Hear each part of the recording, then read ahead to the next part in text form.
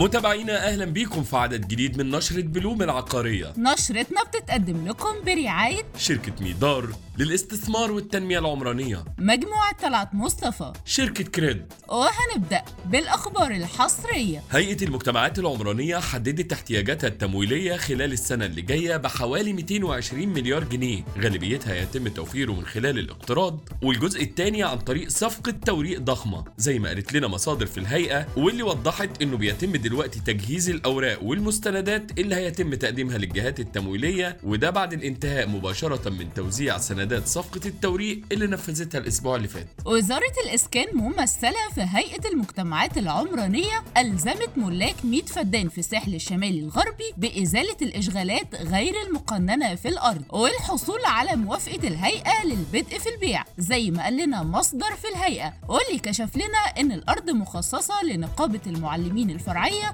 بشمال البحيرة بكفر الدوار، وهيتم تنفيذ مشروع منشآت سياحية على نسبة 100% من إجمالي عدد الوحدات. الشركة المصرية العربية للمباني الحديثة والتعمير حصلت على موافقة وزارة الإسكان باعتماد تعديل وتخطيط وتقسيم قطعة الأرض رقم 19 بمساحة 150 فدان بالموقع رقم 3 بمنطقة التوسعات الشمالية بمدينة 6 أكتوبر، والمخصصة لإقامة مشروع عمراني متكامل. شركة الفؤاد وتاج مصر للتنمية العقارية حصلت على القرار الوزاري الخاص بالمشروع اللي بتنفذه بنشاط عمراني متكامل على مساحة 144 فدان الكائنة بتوسعات مدينة الشيخ زايد، زي ما قال لنا مصدر في هيئة المجتمعات العمرانية، واللي وضح ان المخطط بيتضمن إقامة عمارات على 42.6 فدان وفيلات على 18.4 فدان. السوق العقاري بيترقب دلوقتي الآلية اللي هيتم بيها بيع العقارات بالدولار للمصريين في الخارج والأجانب،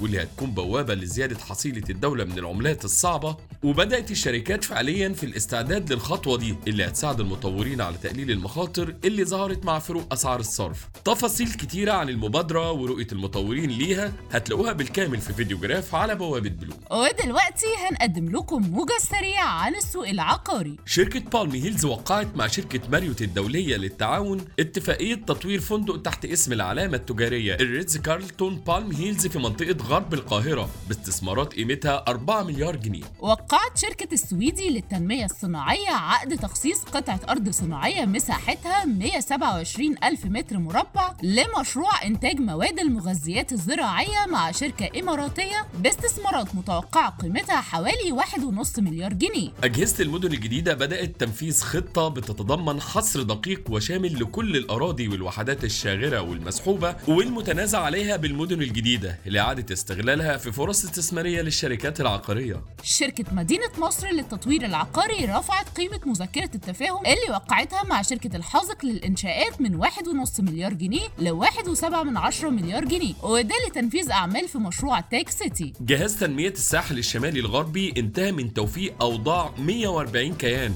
وبيراجع دلوقتي مستندات 112 كيان، وأصدر عقود 84 كيان ضمن الإجراءات اللي بيتم تنفيذها لتقنين الأراضي والمشروعات في المنطقة. شركة مصر إيطاليا العقارية أطلقت مشروع راديكال 1 داخل مشروع البوسكو في العاصمة الإدارية الجديدة على مساحة 17 فدان وباستثمارات إجمالية 6 مليار جنيه. هيئة المجتمعات العمرانية بتنفذ دلوقتي حوالي 20 ألف وحدة سكنية ضمن وحدات الإسكان الاجتماعي بمدينة السادات خلال 5 مراحل بإجمالي مساحات 90 متر و75 متر. شركة تطوير مصر بتشارك للمرة الثانية على التوالي في مؤتمر المناخ كاب 28 اللي بيقام في الإمارات ضمن استراتيجية الشركة للالتزام بمعايير الاستدامة. نشرتنا خلصت، استنونا الثلاث اللي جاي بإذن الله في عدد جديد من نشرة بلوم العقارية. نشرة بلوم، رئيس تحرير هدينا محمد، والرئيس التنفيذي بكر بهجت، وقدمها لكم مريم سامي وأحمد سليمان.